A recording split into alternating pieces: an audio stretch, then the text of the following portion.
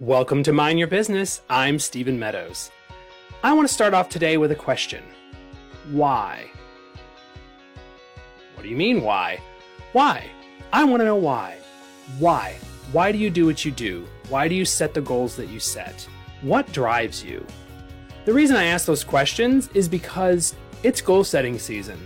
And hopefully most of you are thinking toward the next year and what you want to accomplish. But I think the big mistake many of us make in the goal setting process is that we don't start with our why. I recently did the first of a series of business planning sessions with our agents, and we started off talking about knowing your why. And I just want to share a couple of those little nuggets with you because I think it's so important to really internalize your goals, to not just say, I want to make $200,000, rather why that $200,000 is going to be important to you and what changes it's going to affect in your life. When you can tie emotions to your goals, you have a much better chance of success. So first of all, I want to talk about goals themselves. The biggest mistake I think people make is they adopt other people's goals. And what I mean by that is someone says, oh, I think you can sell 200 widgets, whatever it is. Oh, I guess I can. So that's not a goal, that's a quota. Especially if it's set by somebody above you, like a manager or something. That's not a goal. You cannot set goals for other people, and other people can't set goals for you. They can give you milestones, they can give you quotas, they can give you things like that, but it's not a goal. A goal is something that you set for yourself. At least that's my opinion. You can disagree. That's fine. So make sure you're not just adopting someone else's vision for your life. Don't accept a quota as good enough. If someone gives you a quota, let's say you're at work and you have a quota that you need to hit for your job, set your goal differently. So maybe the quota is 200 widgets, so I want to sell 205 widgets.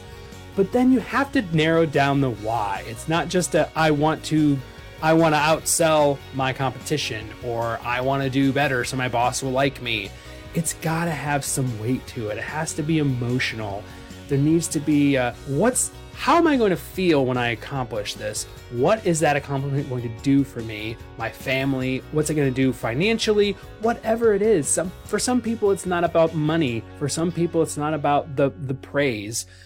Some people, it's just about self-actualization. I feel good because I have succeeded. I'm a big success person. I want to feel like I've accomplished something.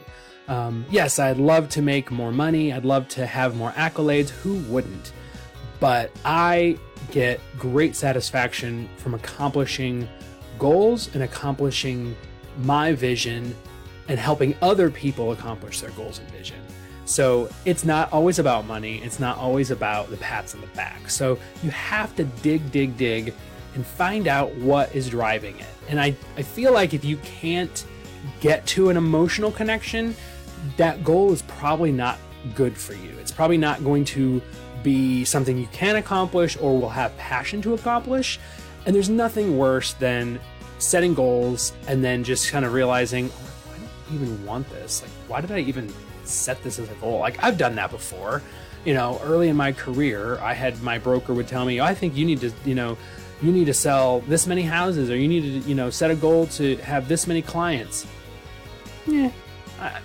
Okay, I guess. I never had that emotional connection. I never drilled down to see, what would that look like? What would that do for my life? How would that change how I live? Not just from a financial standpoint, but do I want to invest the kind of time it takes to hit that goal? Some goals are just not worth it. Now that's hard for me to say because I'm a workaholic. It was my 5th book. But it's not easy to admit that you're not feeling it. Like, I'm not willing to make that sacrifice. I'm just not willing to do whatever it is that you want me to do to accomplish this goal.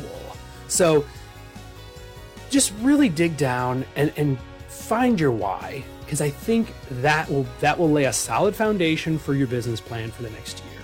Once you know why you want to accomplish things, then the passion will ignite.